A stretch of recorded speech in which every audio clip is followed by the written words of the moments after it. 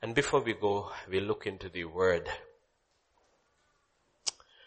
Let's bow our hearts, our minds, our heads. Just a minute before the Lord. Saying, Father, I came into your house. You became flesh, dwelt among us. Now you are seated on the right hand side of the Father. Your word says you're forever making intercession for the saints. Your word says you're the high priest of our confession. You are the living word. So Father, we pray even this morning, Jesus, that you would speak to us. You would speak to us, O Lord. For you alone have the words of life. When every way in which you spoke in history past failed, you came, became man to speak to us. And we just read in the morning, if you hadn't come and if you hadn't spoken, we would all be just dead men and women walking. But you came. You spoke. And you will still speak. So we just surrender this time into thy hands. O shepherd of our souls, speak to us. To the young and to the old, even to the babies. John the Baptist in his mother's womb could recognize that you were there. To the oldest, to the youngest, speak to us, Lord. Speak to us. Strengthen us. Comfort us. Heal us. Chastise us. Shake us. Do what your word alone can do. For your word is the balm of Gilead. Yet your word is a hammer. Your word is a fire shut in the bones. Yes, your word is the launderer's soap and the refining fire. Just do your work, Lord. We just sit and wait at your feet. Speak to us. For in Jesus' name we pray. Amen. Amen. Amen.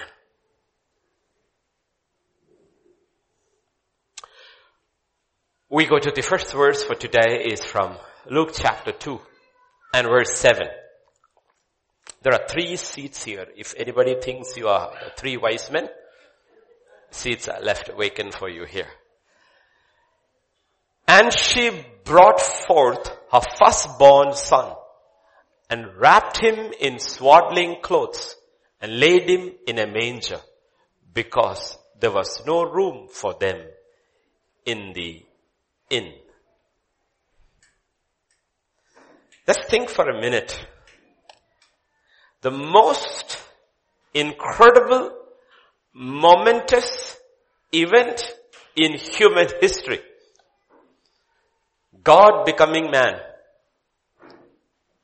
God's Son coming to be with us.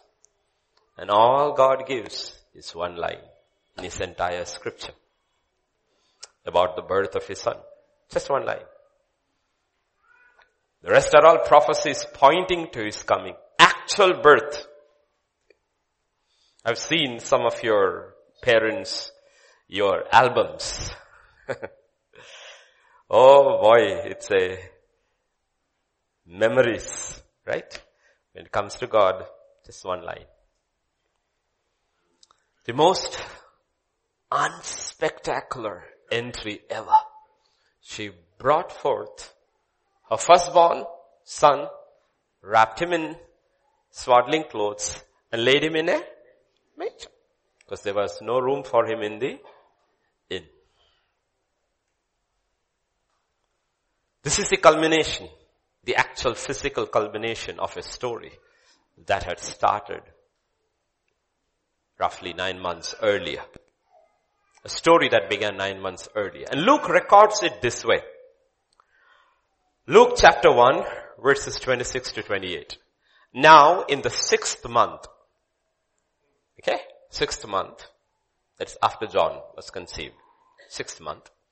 The angel Gabriel was sent by God to a city of Galilee named Nazareth, to a virgin betrothed to a man whose name was Joseph, of the house of David. The virgin's name was Mary. And having come in, the angel said to her, "Rejoice, highly favored one, the Lord is with you. Blessed are you among women." You go back to the first verses. Now all the young people sitting over here who work and those who will one day work, apply for a job. Remember the last time you applied for a job? Your resume? All your personal data? And at the end of it, either in the paper or in the interview, there would be this very incredible question. What makes you uniquely qualified for this job? That's where we move from fact to fiction. What makes you uniquely qualified for this job, for this position? Because you see, when you go there and you're sitting before your interview board, the employer automatically assumes your availability. What they want to know is two things. One, your ability, and two, your liabilities. They're not questioning your availability. That's why you're sitting over there. They want to know two things. One, your abilities. Two, your liabilities. Mary was probably a teenager. The Jewish, all cultures, girls married very young, old days. Even today, in the rural India. She probably was a teenager. So young. Because some of you think you are too young to be used by God. But apparently God didn't think she was too young. Remember what God told Jeremiah, all those who have heard that messages. Don't say you are too young. So God didn't think she was too young. The Christmas story is very interesting. Very interesting. It's connected 6 months apart with two couples. One couple, too old. Another couple, too young. The two categories we say, you're not ready. Right? Two categories. But Zachariah and Elizabeth, too old. Joseph and Mary, probably too young. But God didn't look at that. Okay? Because that's how the world dismisses people, but not God. If you read the account 40 days after his birth, there is a nugget of truth over there in Luke chapter 2. Verses 22 to 24. Now when the days of a purification according to the law of Moses were completed, they brought him to Jerusalem to present him to the Lord. As it is written in the law of the Lord, every male who opens a womb shall be called holy to the Lord. And to offer a sacrifice according to what is said in the law of the Lord, a pair of turtle doves or 2 young pigeons. Okay? Now if you know the law, this particular sub-clause of the law, section B, this is section B, is for the poor. For the very poor who cannot afford a lamb. A pair of 2. So you see, she was very poor. It was not a liability for God that she was young and poor. It's not a liability for her.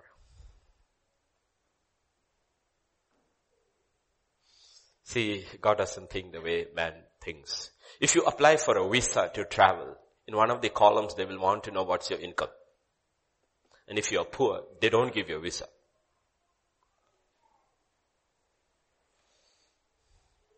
They don't give you a visa. Okay. So she was young. She was poor. And if you go to chapter 1 and verse 26. Yeah, not 2:26, verse 26. Now in the 6th month, the angel Gabriel was sent by God to a city of Galilee named Nazareth. We will hear the testimony 30 years later from a man who had no guile in his heart. In John 1 and verse 26, what he actually, because he's not a bad man, he's a good man, testified by Jesus. This is what he said. Can anything good come out of Nazareth? Can anything? So that's a place which is not associated with good people. These are people with no reputation, or they have a reputation, but it is a bad reputation. So she's young, she's poor,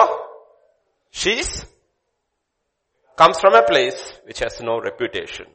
Technically, if you apply for a job in this world, you are a liability. Young, poor, no name. But one qualification in God's eyes, what is that? She was available. She's available. She was exactly what God was looking for. She was exactly what God was looking for. Because through the Apostle Paul, God would reveal a facet of his nature in Philippians chapter 2. Let this mind be in you, which was also in Christ Jesus, who being in the form of God did not consider it robbery to be equal with God, but made himself of the God of all reputation, made himself of no reputation. So the first step to make himself of no reputation, he needed a girl with no reputation. That was his first step. That was his first step. He was looking for somebody. Looking for somebody. She was a nobody in the world's eye.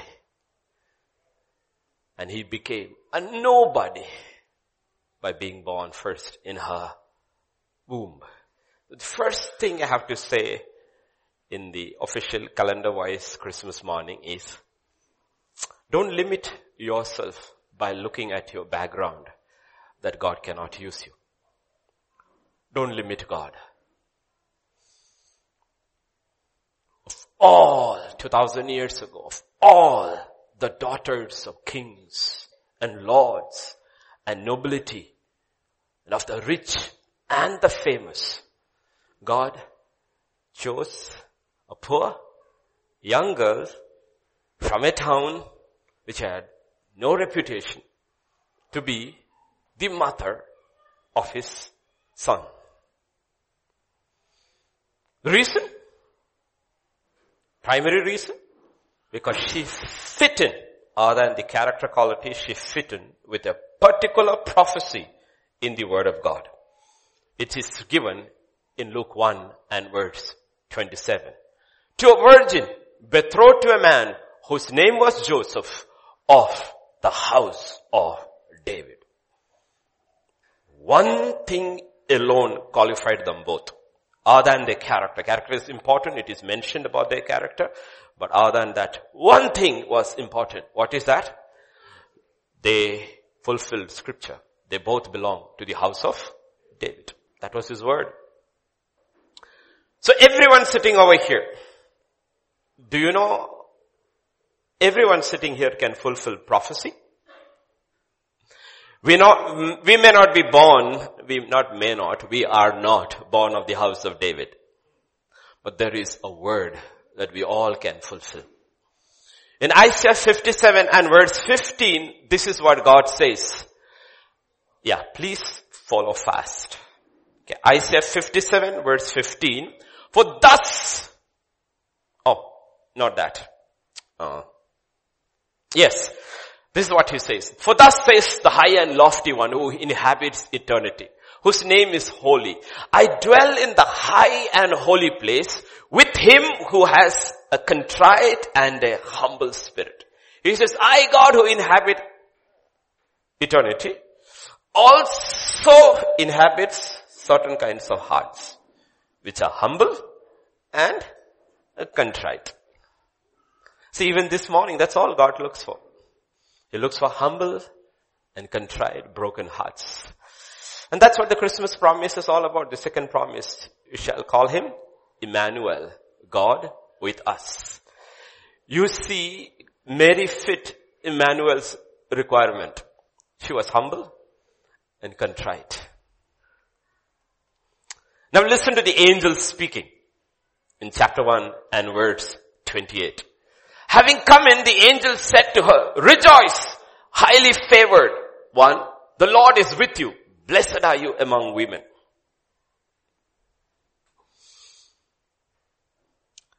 The address is not the Lord will be with you.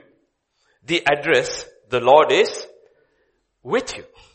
You know, today God can look at all of us who are saved can say, God is with you. If God is with us, we are highly favored. If God is with us, what made her highly favored? Because God is with her. If God is with us, you know, suddenly everything changes in the spiritual realm.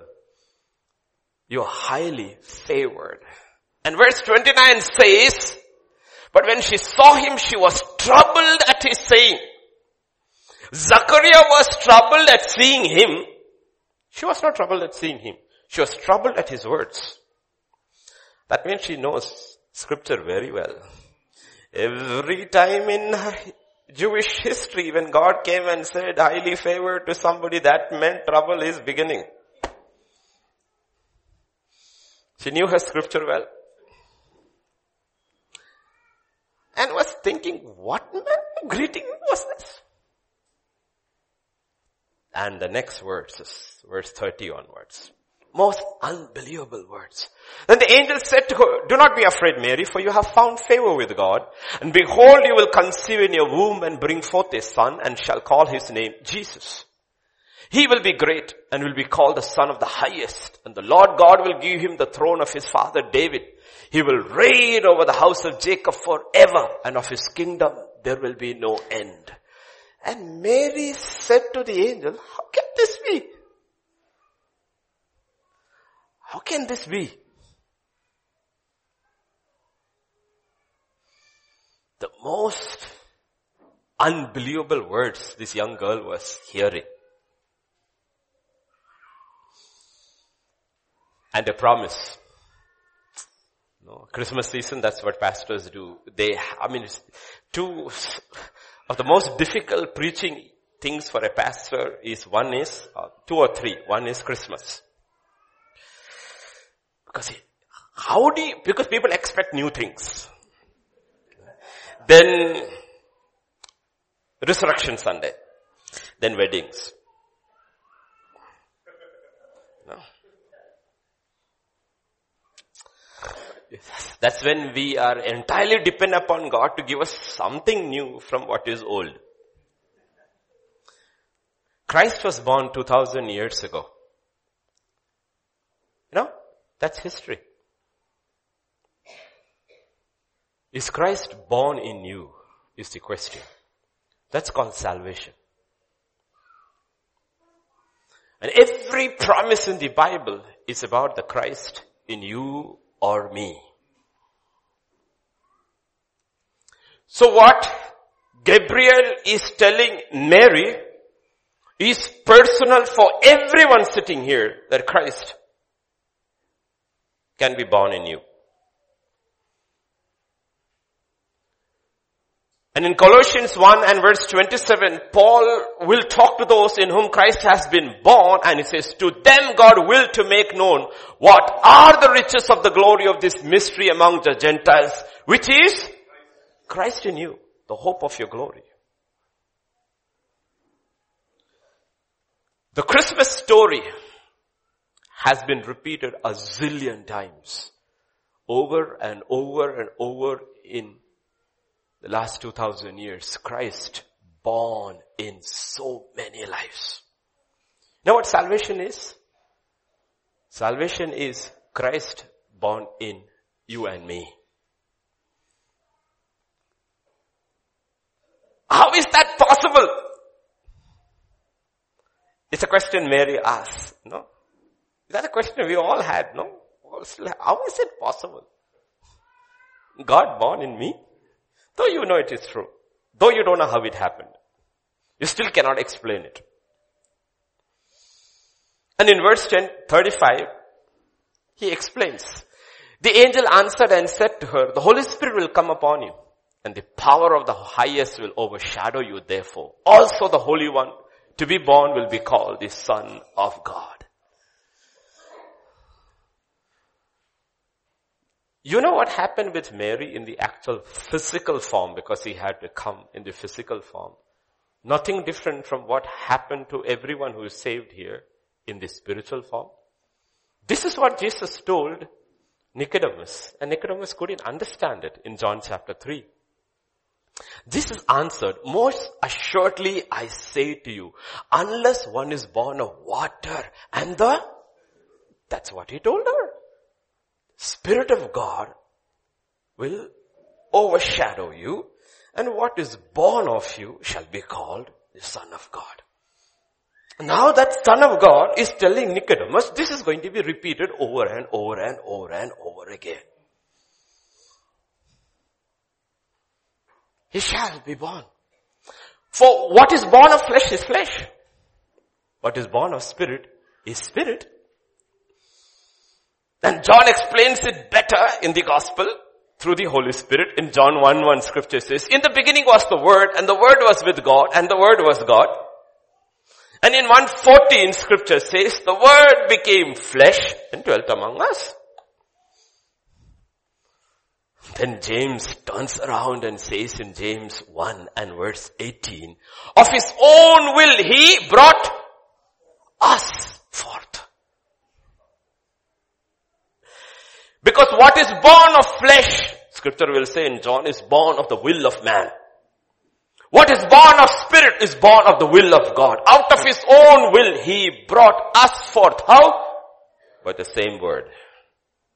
By the same word. The word became flesh, dwelt among us. It is the same word which birthed Christ in us. By the word of truth. If Christ was the firstborn, we are the first fruits. First Peter will explain this in 1 Peter 1 and 23. Having been born again, not of the corruptible seed, but the incorruptible through the word of God, which lives and abides forever. Now here, the word is called seed. Hindi say beej. And everybody here who knows, to have a baby, it takes one seed to go and fertilize with the egg. One seed, one. To have that baby. Like I was on the pastor's conference 4 days back, I was saying that in that intimate process, there are millions and zillions of seed going forth, but one becomes life. That's why 24/7, 365 days around the world through every media possible, the word of God, which is the seed of God, is being preached, that one will click into somebody's spirit and you are born again. It has to be. Because it's as real as the other is. One day when history is over, and you look back at the 2000-year history of this world, and you will see investments made in terms of money, we will finally find the greatest investment ever made in human history was for the salvation of men, the preaching of the gospel. Because it is the word of God, it is the seed, the incorruptible seed, which is the word of God. All three apostles over there, James, Peter and John, say the same thing. In 1 John, scripture says, whoever has been born of God does not see it. Why? For his seed remains in him. The word of God is the seed of God. And he cannot sin because he is born of, who was Jesus born of? Of God. Who are you, everyone sitting here, saved, born of? Born again of God. So the question is not whether Christ was born 2000 years ago, but whether you have experienced your personal Christmas. You see, your personal Christmas may not be on December 25th. Mine, I remember very clearly, was on October 22 in 1984. My Christmas was a different date. Each one of yours will be a different date. I remember. So the title of today's message is Christmas 365. Every day, even when we are preaching here, somebody somewhere is being born again. Every hour, every passing moment, God's Spirit is birthing children. All He asks men and women to do is speak my word. The power is in my word. Because the gospel is the power of God unto salvation. Just like Mary, you just have to believe and just release and see what God will do. That's why I said the word is preached 24/7. In Isaiah 55 verse 11, God says, so shall my word be that goes forth from my mouth. It shall not return to me void, but it shall accomplish what I please, and it shall prosper in the thing for which I sent it.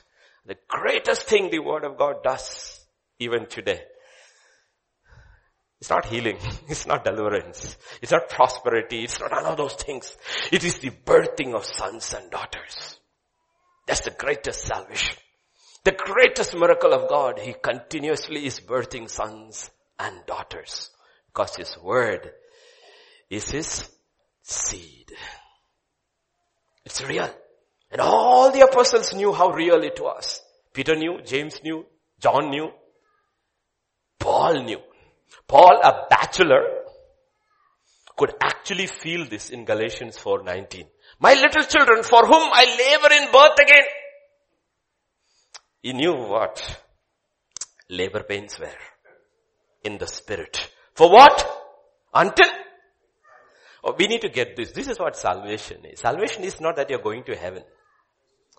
It's Christ who is born in you. And if Christ is born in you, go back today and read the prophecies about that Christ. Pastor Vijay preached about Him last Sunday. Everything told about Christ there is true about the Christ in you. And it's not about, the gospel is not about you and me. The gospel is about Him. That's the same Christ who dwells in us.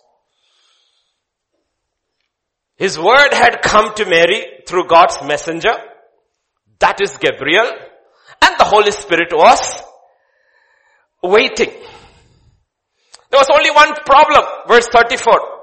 Mary said to the angel, how can this be? The problem is, it is not, it's impossible. It is, I don't understand. I don't understand. What is the answer? Verse 37. With God, nothing will be impossible. Nothing will be impossible. Long time ago in another country, I met an old man. Old Sardar. Nice. He had taken all that off. Believer. Old man. Honestly, the first time, you know the words you know so well, and I've preached 1 billion times. Not billion, I'm not that old. But these are all hyperboles, okay? I've said, no, God showed His ways to Moses and His deeds to the people. Yeah, Psalm 103 and verse 7. You know, I heard it first from him. And he told me his testimony. He said he lived in Calcutta. And he was a pickpocket.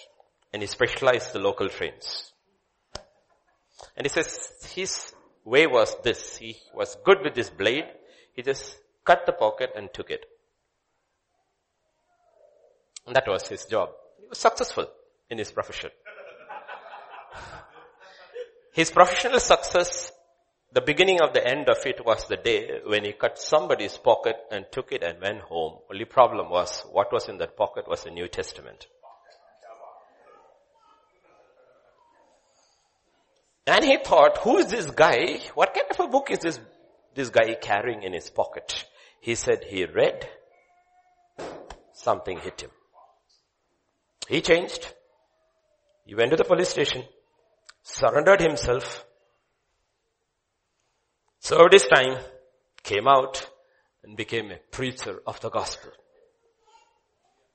And till he died, he was a preacher of the gospel. Because the thing is, with God, nothing is impossible. We may look at this person who is stealing and says, how can this man be saved? God said, possible with me, possible, not possible with you. Who will preach to him? He says, his blade will make a way for him.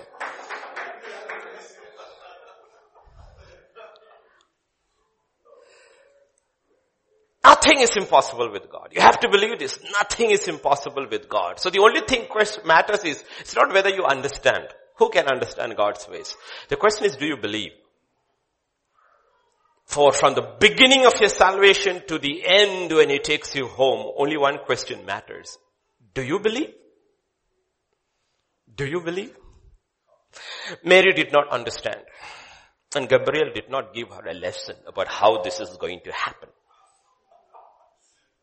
Verse 38 says, Mary said, behold the maidservant of the Lord, let it be to me according to your word. That's all she said. Let it be unto me according to your word. She receives the word. Spirit comes upon it. The Christmas miracle begins. So the other question God asks you over there is, do you believe? Not that do you understand. No, there are a lot of people who understand scripture but don't believe. There are a lot of people who don't understand scripture but they believe. In John chapter 6 verse 28, the crowds that followed Jesus, they said to him, what shall we do that we may work the works of God? We want to do the work of God. Jesus said, can we start with alphabets A? So Jesus answered and said to them, this is the work of God, that you believe in Him who He sent. That's where it begins. You want the work of God? You want to do the work of God. To do the work of God, first you have to allow God to do the work in you. And it begins with believing. You have to believe. And that's what is called faith. And faith simply means, do you believe God can do it? It's not that I can testify somebody to salvation. No. I can preach somebody to heaven or hell. No. Do you believe enough just to release that word? Give a tract. Give a transcript. Preach the word. That's one of the reasons in all these years we don't have drama. Because in the beginning was the word and not drama. And we have stuck to the word, whether it is in music form or the word form. We have stuck to the word because we know the word has its own power. It has its own power. The children who sang the songs today, they may not have understood anything they sang. But one day that word is there burning in their memory. Burning in their memory. And it will come to life. Because the word has that power, because the word is seed. Some seeds germinate very fast. Some seed can lay dormant for years and years and years and years and then spring to life. The word of God is a seed. So the question is, do you believe? In Matthew 9 verse 27, you have these two blind men. When Jesus departed from there, two blind men followed him, crying out, saying, Son of David, have mercy on us. And when he had come into the house, the blind men came to Jesus and came to him. Jesus said to them, do you believe that I'm able to do this? And they said to him, yes, Lord. Do you believe?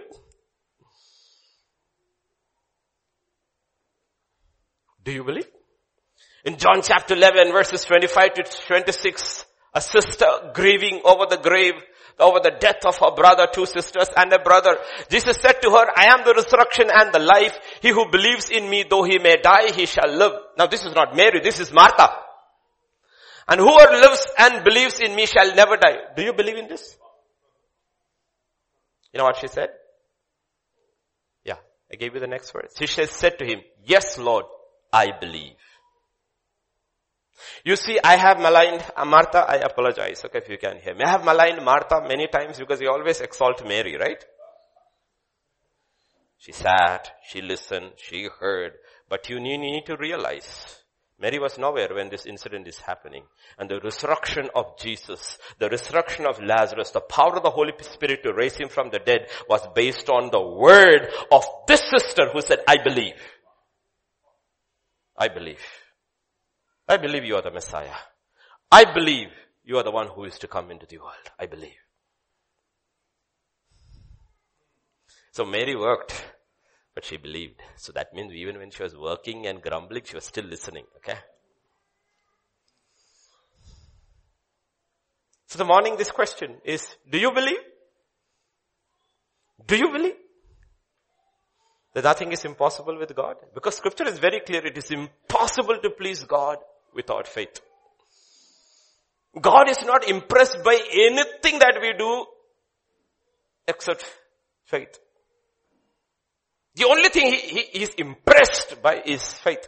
He's not impressed by our songs. He's impressed by the songs that are sung in faith. He's not impressed by our prayers. He's impressed by the prayers that are offered by faith. He's not impressed by our worship. He's impressed by our worship that is offered in faith. He's impressed always by faith. Meaning, scriptures, Jesus says, when the Son of Man comes back, will he find? The only thing he's looking for is there anybody who believes? He's impressed. In Matthew 8 and verse 10, he was impressed. When Jesus heard, he marveled and said to those who followed, assuredly I say to you, I have not found such great faith, not even in Israel. A Roman in Israel with faith. Matthew 5:28. And Jesus answered and said to her, O woman, great is your faith. A Canaanite woman among the Jews with great faith. Gabriel before Mary.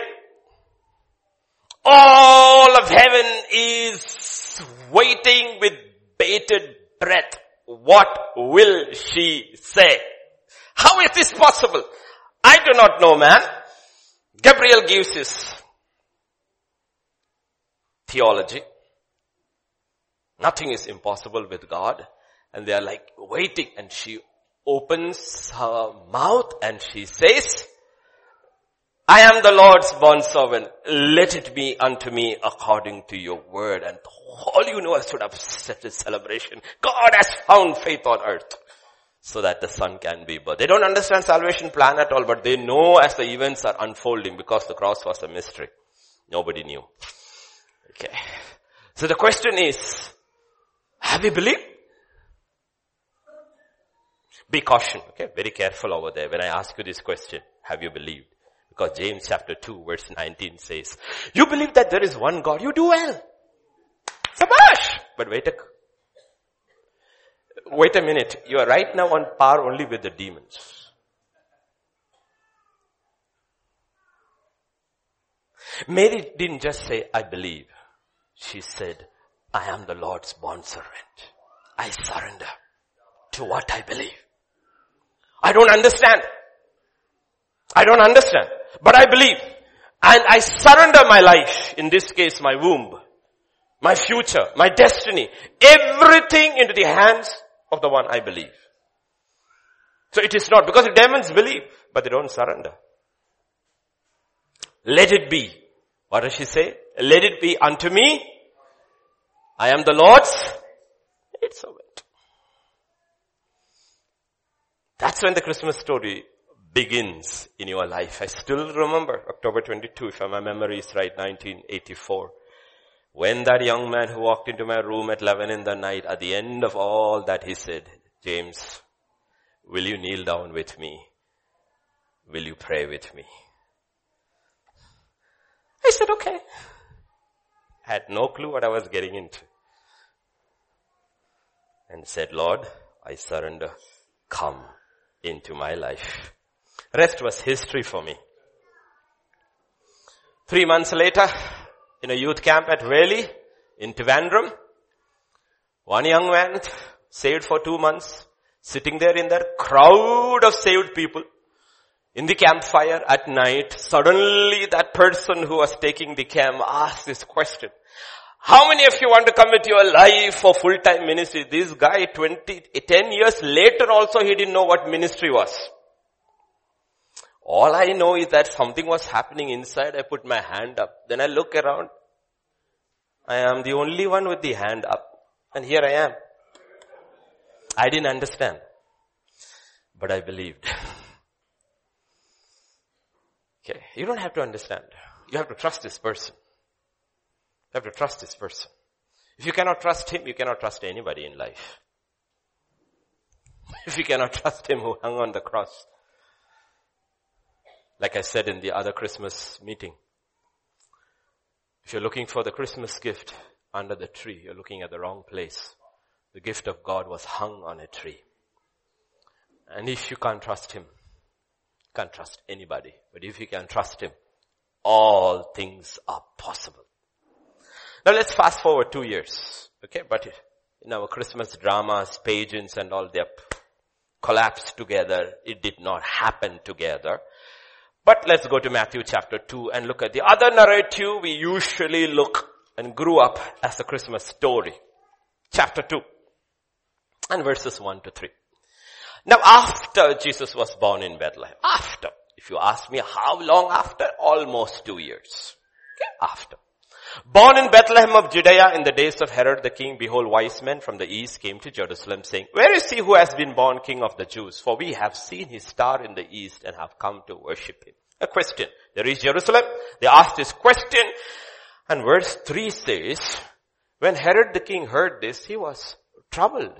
And all Jerusalem with him. Are you troubled this morning by this question? 2 people were troubled. They walked away from the church. Christmas is, the reaction to Christmas is not the same always. It's only in the last 3 years, people start boldly saying, Merry Christmas in US. They had made it into happy holidays because they didn't want Christ to be mentioned. And God had to pick a loudmouth like him. And he fearlessly proclaims the name of Christ whom he hardly knows.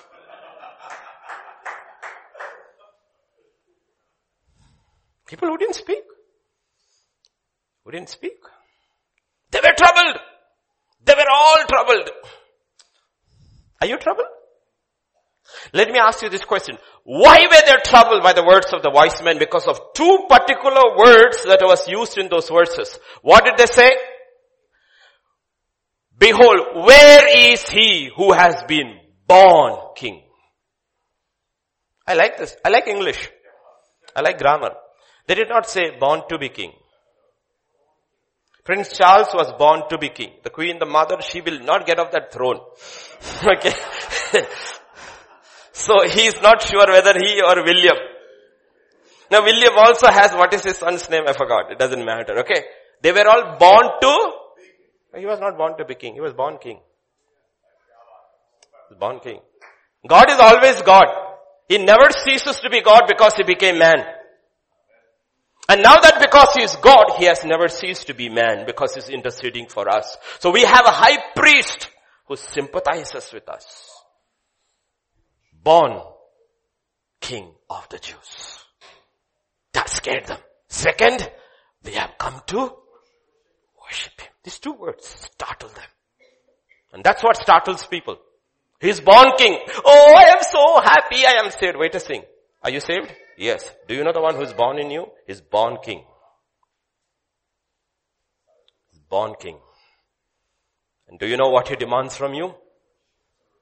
Not a song. Not your gifts. Not your prayer. He demands worship. And such people the Father seeks who shall worship him in spirit and in truth. This is somebody who is born king. And he demands your and my worship. And they were all disturbed. That's why you can believe without believing. Are you disturbed this morning? He was born king. Born to be worshipped. A lot of people are there who are disturbed in the world in the past 2,000 years. Disturbed. From being disturbed, they moved to the second stage, which you see in verse 7 and 8. And Herod, when he had secretly called the wise men, determined from them what time the star appeared. And he sent them to Bethlehem and said, go search carefully for the young child. Remember, not baby, young child. And when they go, the mother and the father is not mentioned. The second account is in the house and not a manger. Okay? And found him, bring word to him that I may come and worship him also. From being disturbed, they also know he's king. From being disturbed, they become deceitful. They become deceitful. If you want to see the deceitful of worship, you just look at the debates that is happening in the political realm in US. Everybody in the presidential candidate claims he is a true representative of Christ, including that mayor who is married to a man. So ask Vijay, if by chance, if he becomes the president of US, what will you call his partner? Because if you look at the exact terminology used in his marriage, his partner is the husband. So that means he is the wife. He also says the actual gospel he believes. The speaker of the Democrats, the third most powerful person in the US, says, I pray every day. But you are the ones who are signing all these bills which says the baby can be killed in the womb. So what do you believe? Who do you believe in? Your bills from your party and your states are the ones who are saying even terminated at birth and even after birth. If the parents decide. But deceitful. Because they are disturbed. People are disturbed by this king. Because he demands worship. And for 2000 years you see this narrative going around. One side is true worship, the other side is who will deceive you by saying they actually worship. Actually worship. We have to ask ourselves this personal question. What's the nature of my worship? Have I deceived myself? By saying I am a believer, but my knee has never bent to his will? Not even once I have said, come Lord, I surrender, take over my life. I truly haven't worshipped. These are all in the part of the story, the Christmas story. I didn't invent this. It's part of the Christmas story, two narratives. From disturbed to deception. From deception to verse 16. And Herod, when he saw that he was deceived by the wise men, was exceedingly angry, and he sent forth and put to death all the male children who were in Bethlehem and in all the districts from 2 years old and under, according to the time which he had determined from the wise men. Disturbed, deceived, and destruction.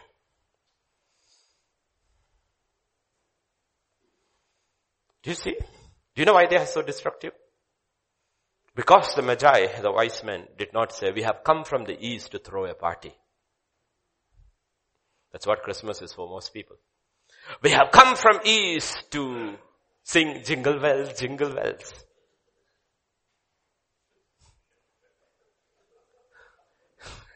We have come from the east with a few gifts. We're giving our gifts and going back. They didn't say any of those things. They said, we have come to see he who is born King of Jews. And to worship him. Ultimately, our worship will define whether Christ is living in us or not. So the Christmas story has so many shadows in it. So many. A young girl, looking at absolute rejection, shame, ignominy, death. And she's saying, let it be unto me according to your word. I am the Lord's handmaid, and the entire law and its consequences for an unmarried girl becoming pregnant is flashing before our eyes, but still let it be according to your word. A young man who's heartbroken, righteous man, when he hears his young girl who's betrothed to him is pregnant, is being righteous, past planning to put her away quietly, sees a dream. Boy, he must be unbelievably righteous that God doesn't have to send an angel. All a dream is enough.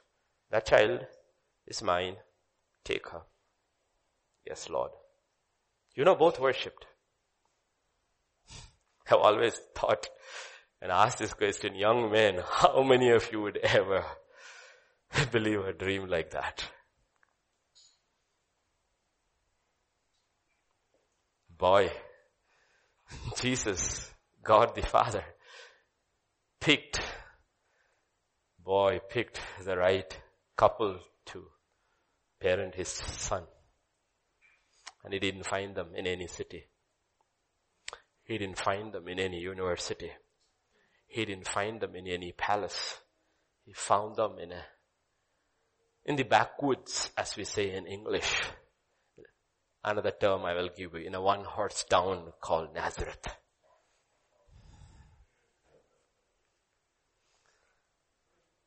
And there was another set of people there at the same time in Matthew chapter 4, verses 4 to 6. But he answered and said, it is written. Okay, he calls the scribes, the priests, the learned, all those learned scholars. Oh, I'm sorry, two. I always confuse that. Last Saturday also. Matthew 2. And when he had gathered all the chief priests and the scribes of the people together, he inquired of them where the Christ was to be born. And they said to him, they didn't even need to flick scripture. Bethlehem. If you asked him reference, Micah 5:2, right? I don't know, they knew. But you, Bethlehem, in the land of Judah. Not only they knew the reference, they could quote it. In the land of Judah. Are not the least among the rulers of Judah, for out of you shall come a ruler who will shepherd my people Israel. Wow, kya baat hai. This group had all the facts. And in this group today, modern day, fast forward to 21st century, if you go there, you will see the star outside their house too.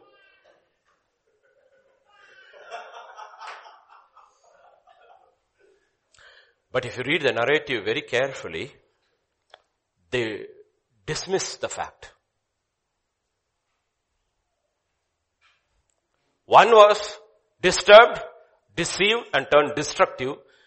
They were disturbed, but dismissed it. They knew who he was. He is the Christ. They knew where he was to be born, if you look at verse 5. Bethlehem. The question is, where the Christ? Immediate answer, Bethlehem. And verse 6 is interesting. They even know why he is born. To rule and to shepherd. They knew that too.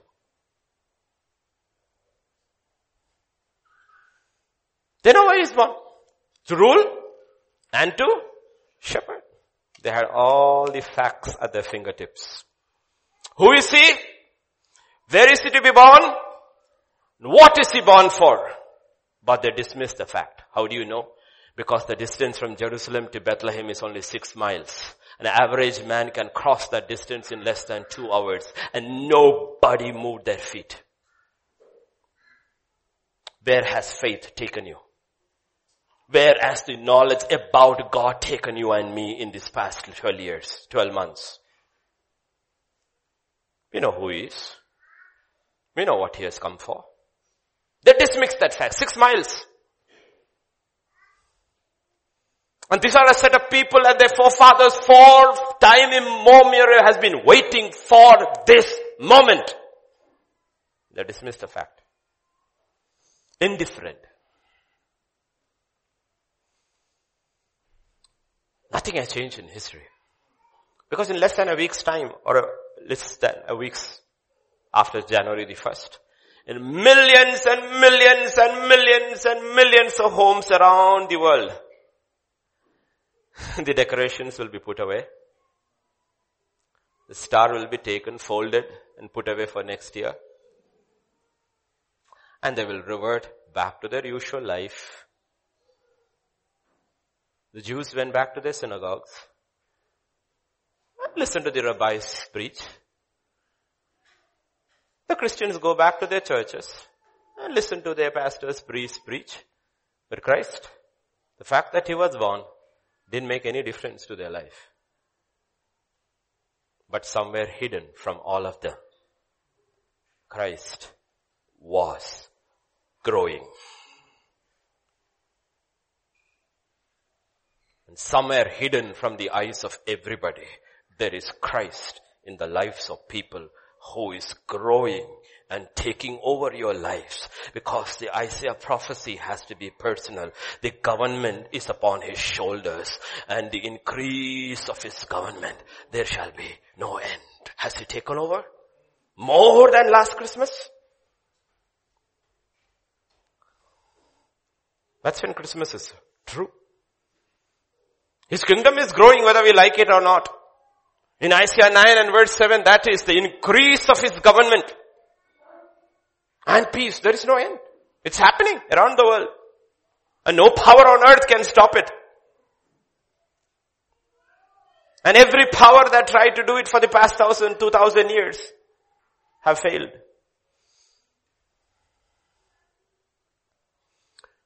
Do you know how the narrative begins in Luke chapter 2, verse 1 to 3?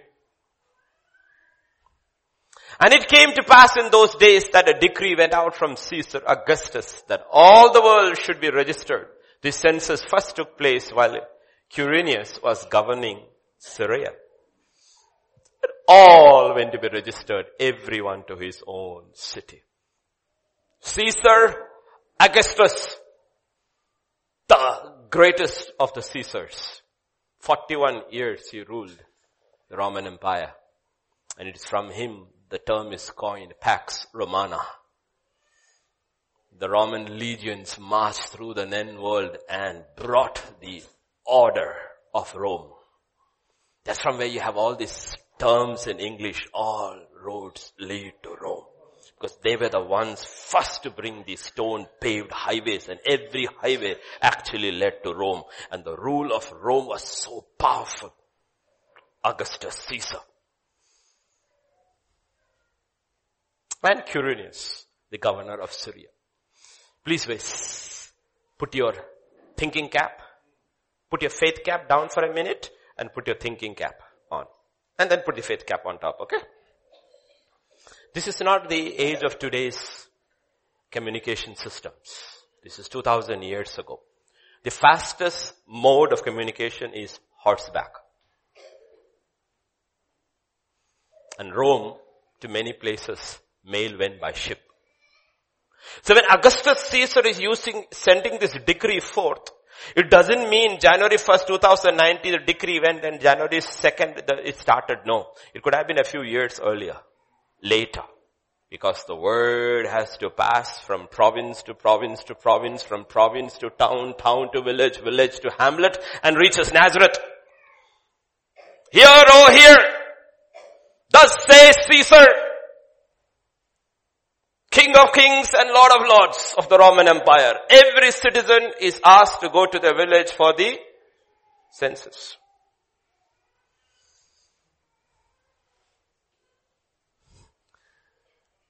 Did Caesar know God? No. God knew Caesar. Did Quirinius know God? No. God knew Caesar. And then you have this one term, one words in verse 3. So all, verse 3. All went. All went.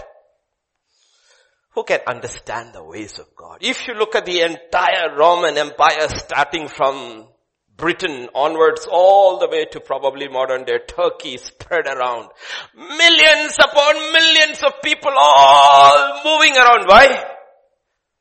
The emperor's hukum aa gaya hai, census. All moving. For what? Why did he want a census? His reason was different. The actual reason was different because the heart of the king is in the hand of our God. The time has come. In the fullness of time, Christ would be born of a woman, and God sent millions of people, millions upon millions of people to move around the whole Roman Empire to see one couple would reach Bethlehem. Do you know anybody's name? Scripture 3 says, all went to be registered to his own city. And then verse 4 says, only two names matter in that millions. Joseph also went up from Galilee, out of the city of Nazareth, into Judea, to the city of David, which is called Bethlehem, because he was of the house and the lineage. Only one man mattered. You can't explain God. To get two people from point A to point B, he may change the whole thing.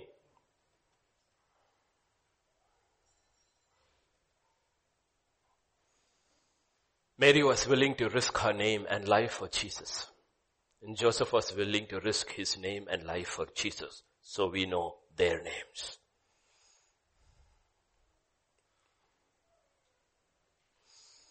So please remember, maybe behind every census, God is doing something. Don't worry about NRC.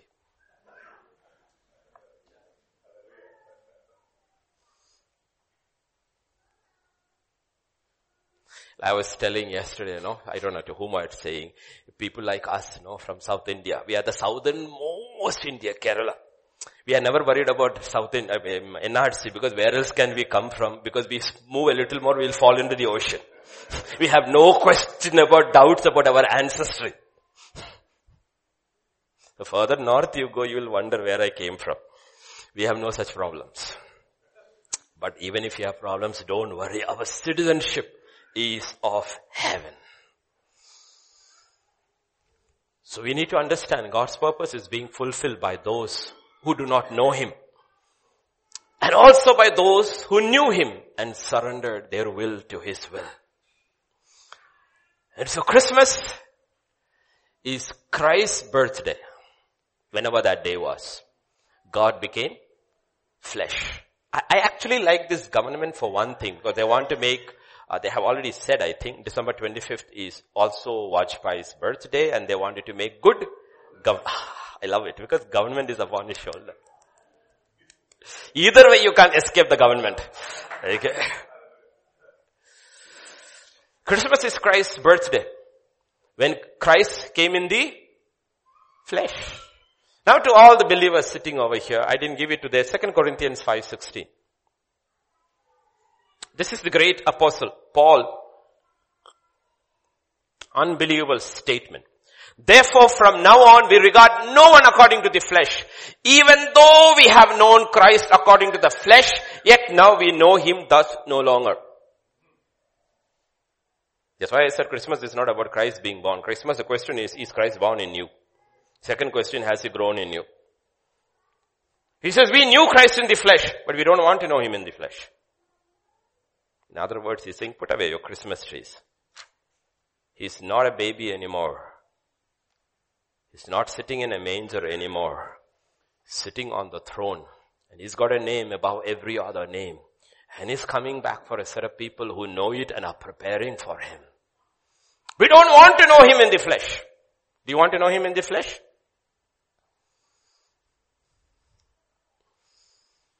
He says we want to know him only in the spirit. We want to regard him in the spirit. In John chapter 4 and verse 24, scripture says, 4:24 scripture says, God is spirit. And you and I are born in the spirit. And we must worship him in spirit and truth. That's why the entire service is for the spirit, and for the flesh we have lunch.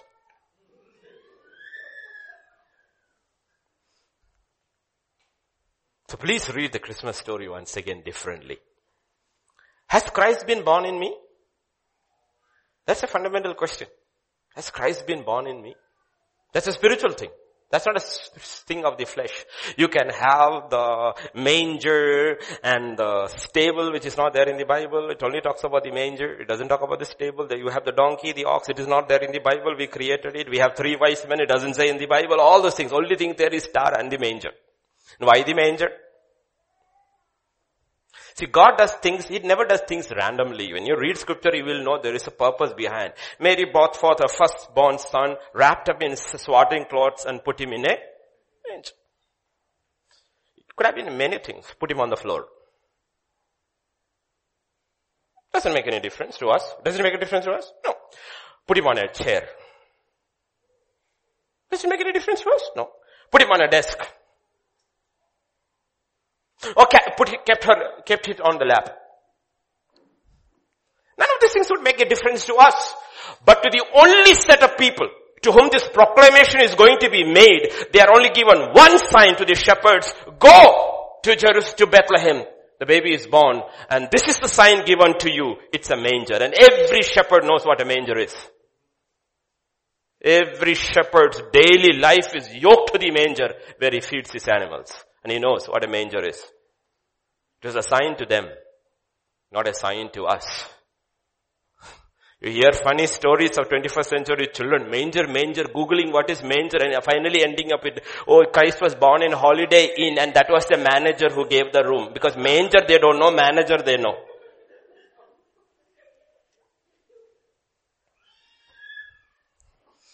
It's a sign for them.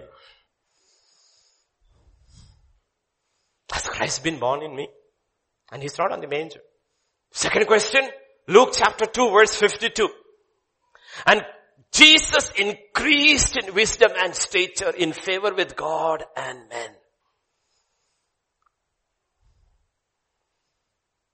The question all of us have to ask, how much has Christ grown in me? I didn't give Galatians 2:20. Vijay? That's a question you have to ask. Because the problem is we have changed the gospel. The gospel today is about you and me and not about Christ in us. 5 ways to succeed, 3 ways to get healed, prosperity, house, car, name it, claim it, and shame it. It's never been about, the gospel was about Christ and every message was aimed at Christ.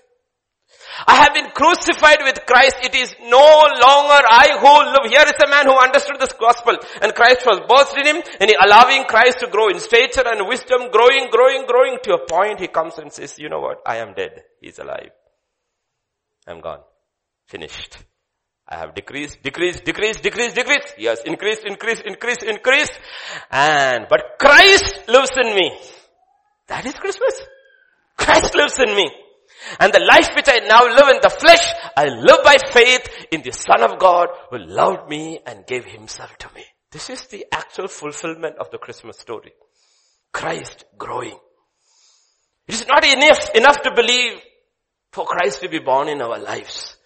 Christ has to keep growing and ultimately take over until he is all in all. Remember the other message? It's not the shadow. It's a substance. The Word became flesh, yes. This Christmas asked this question. How much does the Word, the living Word, Christ, define my thinking, my feelings, my actions? If Christ has come, has Christ grown? Do you know a baby changes everything? If you look over there, Avinash is sitting over there. But if you had seen a few months ago, that was not Avinash's seat. It was Shrikant's seat. And we don't see Shrikant. Shrikant is to sit there next to him. Swapna is to sit. No, Shrikant is not to be seen. What happened? Have you backslidden? No. Do you pray? Yes. Do you worship? Yes. Do you come to church? Yes. But why are you not seen? Because a baby came. Only parents know when the baby comes. Everything changes. The mothers, when the baby is conceived, they know everything has changed. And fathers, when the baby is born, they know everything has changed. The question is, 2000 years ago, a baby was born in a manger in a little town called Bethlehem. And after that, everything changed. And when that baby is actually born into your and my life, everything changes. And people won't understand you. Everything changes. Your priorities change in life. How you spend your time changes. Because time is the only thing common about all of us. 24 hours a day.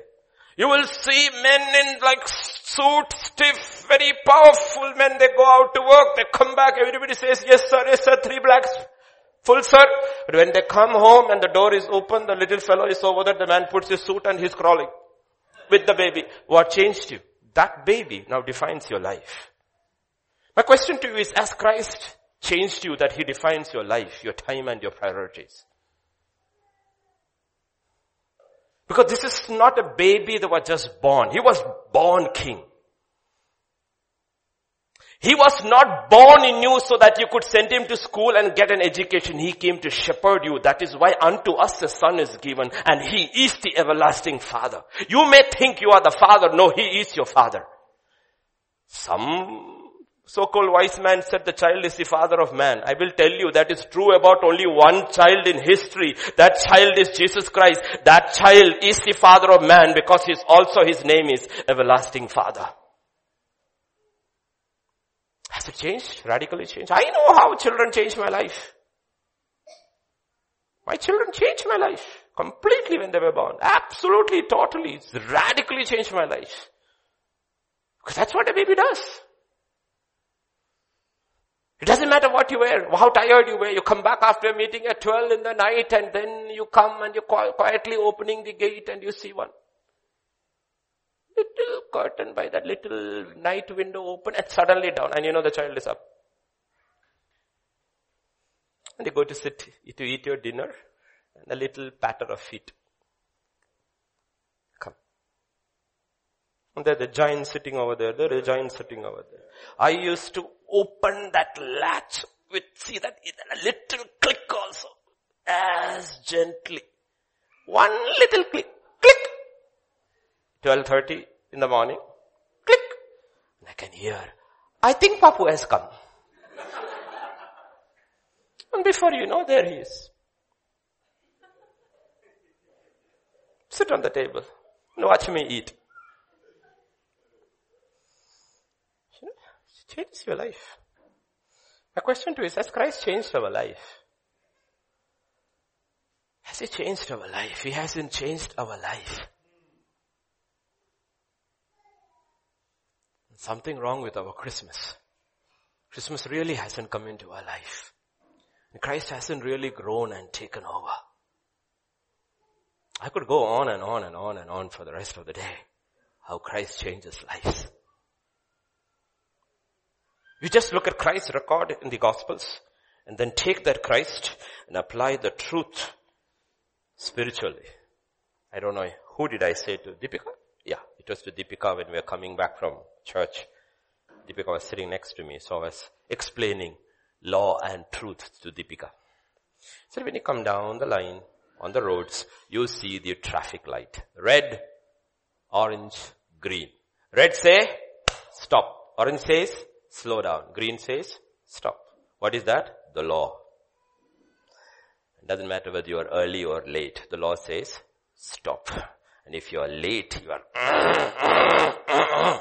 and if there is no cop or camera, cut through. That's the law. But behind every law, there is a truth. God never said the law will set you free. He said the law cannot set you free. He keeps you in bondage. He says the truth sets you free. Behind the law is the truth. The truth sets you free. What is the truth? If you cut through a red light, you could kill somebody, you could get killed. You could injure yourself. Your body is the temple of the living God. This is one thing he has given you in this life, to serve him to the uttermost till your last breath. Don't injure it and don't injure somebody. Don't die before your time. Don't kill somebody. Love God with all your heart. Love your neighbor with yourself. This is the law of the traffic light. The minute you understand that truth,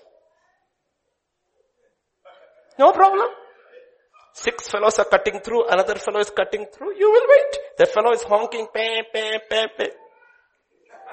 Why? The truth has set you free. Unless you see the truth behind everything that God says, because God is looking for a set of people who will worship him in spirit and in truth, that sets you free. So you look at Jesus' narration of Jesus' life, very little is given, and you look at into that, And then look into the Jesus into you and say, Lord, let me apply this spiritually and say, Lord, has this happened in my life?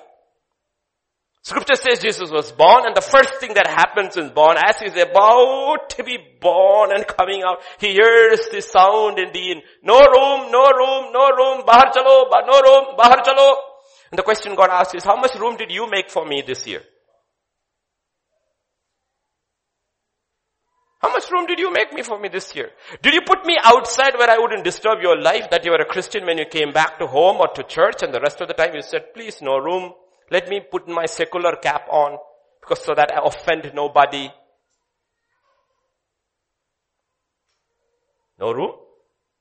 That's how his history begins with man. No room. We don't realize all of us are guilty of that. No room. So many times this year. No room. Without realizing. That's exactly what you and I also said. No room. Then scripture says on the 8th day they brought him to be presented in the temple. No, they took him to be circumcised. 8th day. The boy has to be circumcised. That is the first sign, the first mark that the child belongs to God. A Jewish heritage. Circumcised. And the question you need to ask is what Paul said about circumcision in Romans chapter 2, 28-29. Circumcision is not the circumcision of the flesh. Circumcision is a circumcision of the heart by the Spirit. Such a man's praise is from God. The second thing you need to ask is that how much have I allowed the Spirit of Christ to cut away all things of flesh from me, so that I look up only for praise. I'm not looking to the side or anywhere around. Lord, I want to please you. I want to please you. That you can go through something and have no effect on your life. Because like I keep saying, the circumcision is usually done by the local rabbi. He circumcises the male child. 8th day, Jesus Christ is probably brought to him in the synagogue, and the rabbi circumcises him, and the blood is falling upon him for the very first time on planet earth. The blood of God's own son falls upon the hands of a man, and it has no effect on him because he's just a rabbi. He's the butcher of Bethlehem, and not a man who could identify the power of that blood that would save you and me. When we follow religion, we miss God. We miss God. How much has God been able to circumcise our hearts? Christmas. That's why we are on a 7-day fast. We are not doing a religion or ritual or anything. We say, Lord, show anything that is still left over from this year. We want to start clean. Take it away. Take it away, Lord. Take it away. 40 days later, he is in the temple. And they are dedicating him. We read that portion. Holy unto the Lord. Scripture says in Romans 12, offer yourself as holy and acceptable. Your body as holy and acceptable. This is your reasonable act of service. Did we offer ourselves? In Romans 6, Paul will say, offer the instruments of your body as instruments of righteousness. You fall, get up and offer it all over again. It's a continuous process. You look what happened with Jesus and you look into your life and say, Lord, I want that to happen to me, and I will do it. I will get on my knees and I will say, Lord, Spirit of God, help me to go through this process so that Christ in me can grow. Because for Christ to grow in stature in me, there are certain things Christ on earth went through, and I have to go through it personally. I have to experience his circumcision. I have to experience his kind of dedication.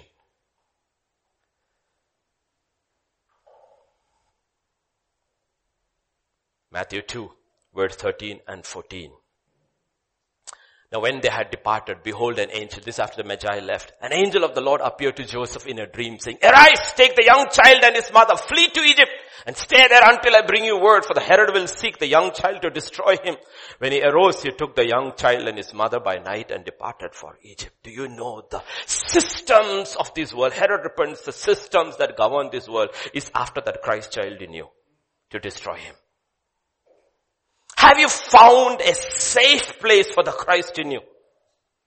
A safe environment. I want to be in a safe.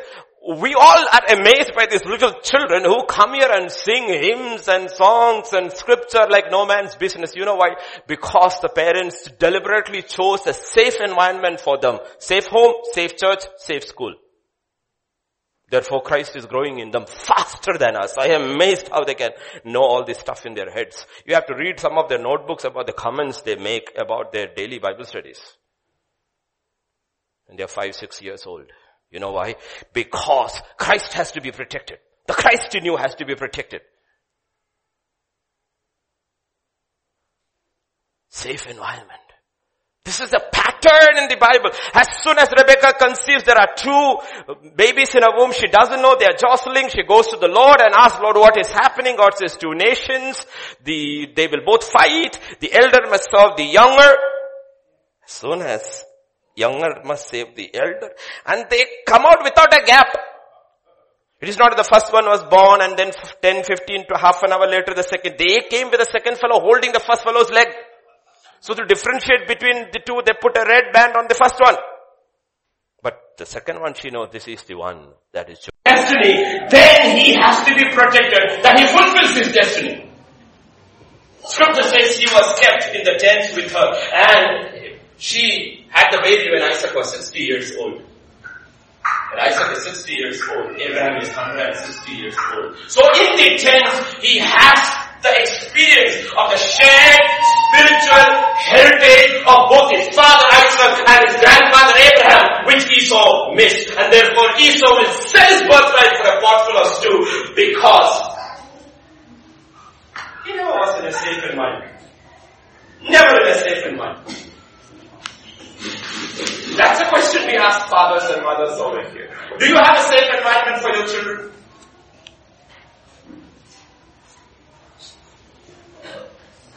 Seen fathers barter away the future, eternal future of their children for a pot full of stew in this world without understanding how the kingdom of God works. Mothers throw it away for a career in the world.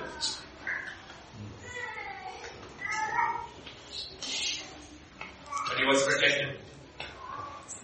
He was protected. You have to protect your children. If you don't protect your children, if you don't protect the Christ in you, you will have to make very conscious, difficult decisions in life. The Christ in me is young. The Christ in me is being birthed. He needs to be nurtured. He needs to be protected. He needs to be cared for. I cannot make those choices which I made earlier. I'm going to be very, very careful about the priorities in my life and how I spent my time. Because what is in me is greater than everything in this world.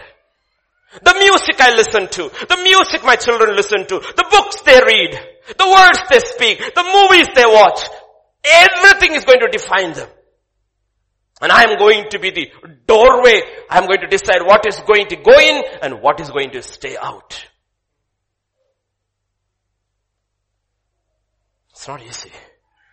And mothers, I will tell you, if you understand the call of God upon the child you have birthed, you will be on your knees. You will be on your knees. Rebecca understood and she protected Jacob. Hannah understood. She was not just a praying woman. She was a wise woman. She had seen what was happening in Shiloh. So after Samuel was born, when Elkanah wanted to take him to the temple, she said, no. Please, sir, no. When he is weaned off, I will take him. He said, fine, keep him with you. So Samuel never went to the temple until he was weaned off. Until he was weaned off, there was only one influence in his life. It was the life of a praying mother. That's why Samuel becomes a praying man. That will bring the restoration of Israel. You know why? Because the word of God hasn't changed for anything before Christ or after Christ. Arise and run. Because the system of this world, to the educational systems and every other media system, is after the Christ in you. Because the system knows the Christ in you is born king and is born to rule.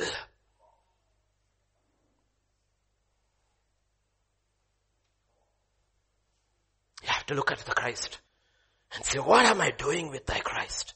In this coming year 2020, if you want to have 2020 vision, clear vision, protect the Christ in you. Make real, expensive decisions in life. It may cost you in the temporary run. It will profit you in eternity. They may laugh at you. They will mock at you. They will do all that. Doesn't matter. Because your eyes are not around, your eyes are up. Because you are a Jew. Isn't that what Paul talks about circumcision? What does he say? A Jew. What does he say? Isn't it interesting he doesn't say Israelite? A Jew is not an Israelite. No, an Israelite is not a Jew. Every Jew is an Israelite, but all Israelites are not Jews. A Jew is from the tribe of Judah alone. It's English, it is written Jew. Look in any translation, it is written Yehudi. Yehudi. That's the fourth son of Leah. Reuben, she thought her husband would come to her. Levi, she thought her husband would come to her. Simeon, her husband would come to her. Nothing is happening, but when finally she turns her eyes to God and the womb is touched the fourth time, she has Judah, which means praise. And God says He's looking for spiritual Jews who can praise. Out in the open, in the prison, like Paul and Silas, or in the office, they are true Jews. But they are discipled. They don't become like that overnight. There is a process how Christ has to grow in our lives. And He has to be protected. The Christ child in you has to be protected. And one more thing I will say, and we will close. Luke chapter 2, verse 43. And when he was 12, listen now, we are suddenly skipping from 40 days to 12 years. Now, God's history of His Son is interesting, right? Now we have everything in our book. First birthday, first yawning, first turning around, everything is there. Son's God's Son, nothing. 12 years. They went up to Jerusalem according to the custom of the feast. When they had finished the days, as they returned, the boy Jesus lingered behind in Jerusalem. And Joseph and his mother did not know it. They did not know it. See, this is the difference between the parents and the son. The parents went according to the custom for a feast. Feast is over, they went back. They forgot what is the purpose of the feast.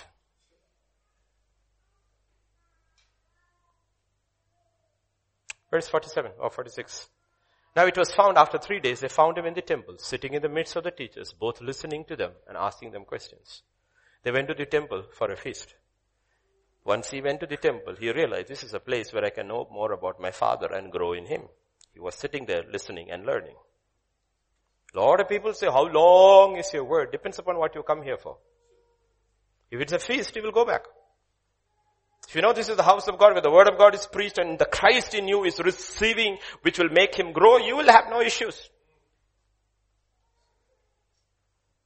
We don't preach outside the word.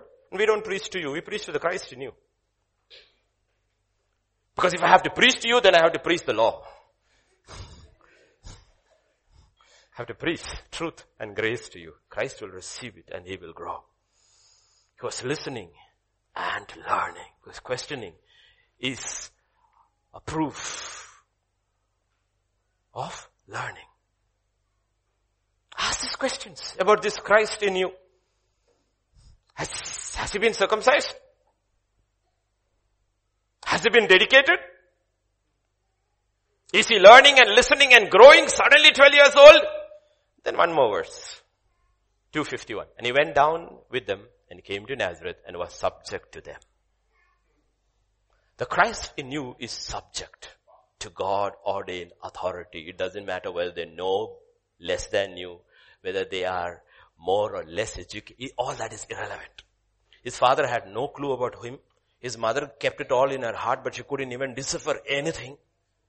None of them either understood anything about him, but they did not change anything for him, because the fact of the matter is his father has placed God-ordained authorities, and those two authorities over his life was his father Joseph and his mother Mary, and he was subject to them. When Christ grows in you, you are subject to God's law.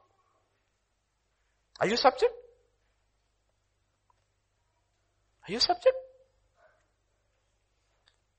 That's what you have to look inside and say, how much subject am I to this? How much subject am I to this? The authority of God's word. This defines my life.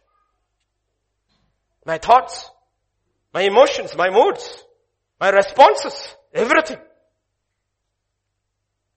This, I'm subject to this. For Lord, you have said in Psalm 138 verse, you have exalted your word above all your name. And if that is true, I exalt it too, Lord. I don't feel it, but I will do it. I don't like it. It doesn't matter what I like. I look inside and I see there is somebody who likes it. I will go by that. Because it is written, you shall be my shepherd. I am outside, you are inside, but you shepherd me, Lord. You shepherd me. This is your Christmas gift back to Jesus. Back to Jesus. Every day. 365 days. Lord, I give up. You take over. I give over.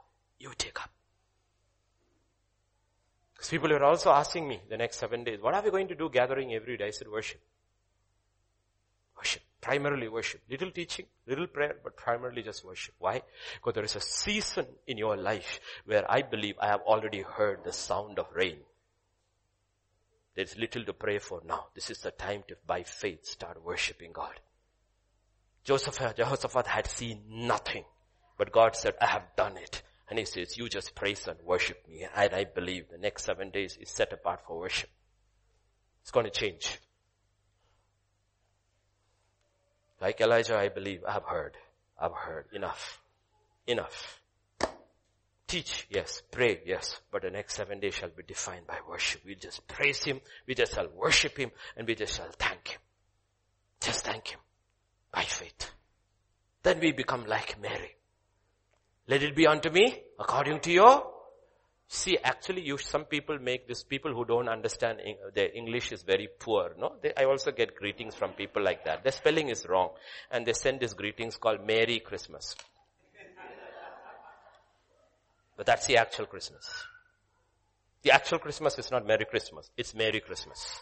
She's the first one to say, let it be unto me according to your word. I am the Lord's bondservant. That is a Merry Christmas.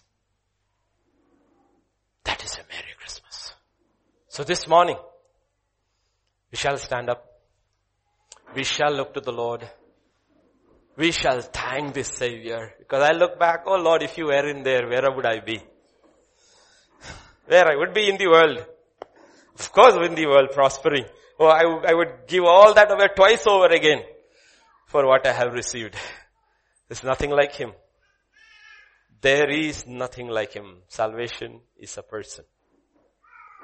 Salvation is a person. Salvation is not a theology, a doctrine you agree with, an idea you appreciate. No. Salvation is a person connected to a person. Eternal life is connected to a person. Eternal life is connected with a person. How do you know you have eternal life? Because that person has come inside and his spirit tells you, you belong to me. What does John say? He who has the Son has life. He who has the Son has life. And what Jesus say? This is eternal life. How does the Son grow? This is eternal life. That you know God and that you know me. The Son keeps growing in you. You grow in eternal life. Eternal life is not an idea. It's a person intimately connected to this person of Jesus Christ. And nothing can stop you or me or should stop you from me. Keep going back to him and say, Lord, you grow. This is my gift to you. You grow, Lord. You grow. You be my shepherd. You be my king. Shall we pray? Father, this morning we just come to you, Lord. 25th of December. We just thank you. We just praise you. We just worship you. Thank you, thank you, thank you, Lord. Thank you. We thank you for Jesus. We thank you for Jesus. We thank you, Lord, for Jesus. If you hadn't come, we can't even imagine what and where we would be. Also, Lord, if you hadn't come, if you had come, but if you hadn't personally spoken to us, we would be still lost. We not only thank you, Lord, that you came, but you also spoke to us. Through somebody maybe, but we know now it was you who spoke to us. Now we pray this Christmas day, never stop speaking to us.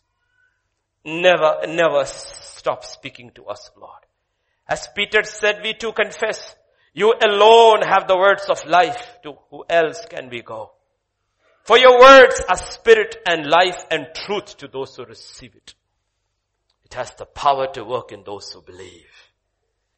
Oh Father, change us radically our thinking. Everything according to your word. Because you are the word and the word is you. For those who do not know you, I pray, Father, Christ would be birthed in them today. It's so simple, Lord, that they would just bend their hearts and their knees and say, Lord, I believe in your sacrifice. I believe you are my atonement. I believe only through you I receive forgiveness and remission of my sins. I believe in your work and not my works. I believe. All they have to do is to whisper, come, Lord Jesus. Take over my life. I bend my knee. Come, Lord Jesus. You no longer have to stand at the door of my heart and knock. It's wide open, Lord. All the room you want. Every inch, every corner is yours, oh Lord. Help us never to tell you, no room. No room. The throne in my heart is empty, waiting for you. Come, Lord Jesus. Be enthroned in our lives. And I pray, Father, next Christmas season, if you tarry to come and give us all another year when we come over here, it will be absolutely, totally, radically different. For all, if not many. Radically different. It's a different set of people who will come knowing that Christ in them has grown and taken over. The worship will be different. The praise will be different. The adoration will be different. The understanding of the word will be different. The prayer life will be different. Oh Father, help us to believe that you are able to do much and more than we can ever imagine or think. For nothing is impossible with God. That was the first message you gave Mary. Nothing is impossible with God. We receive it into our own lives, Lord. Thank you, Father. As we go into the end of this year, the last 6 days, 7 days, I plead the blood of Jesus for every brother, every sister, every child, every family, every household represented here. The blood of Jesus. For you are the only child who was born specifically to die, so that through your blood we would have life. I plead that blood over every household. Let there be salvation. Let there be protection. Let there be healing. Let there be deliverance. Let there be wholeness in lives, oh God. As your people go forward from this place for lunch and then to their homes, may the presence of the living Christ be real in everyone's life, Lord. Thank you, Father. Thank you. We bless your holy name. We bless your holy name. We bless your holy name. And as your children, as your sons and daughters, we open our mouths and proclaim, thine is the kingdom, the power and the glory forever and ever. In Jesus' name we pray. Amen. May the grace of our Lord Jesus Christ, the love of the Father, and the fellowship of the Holy Spirit rest and abide with each one of us. Amen. Amen. Amen.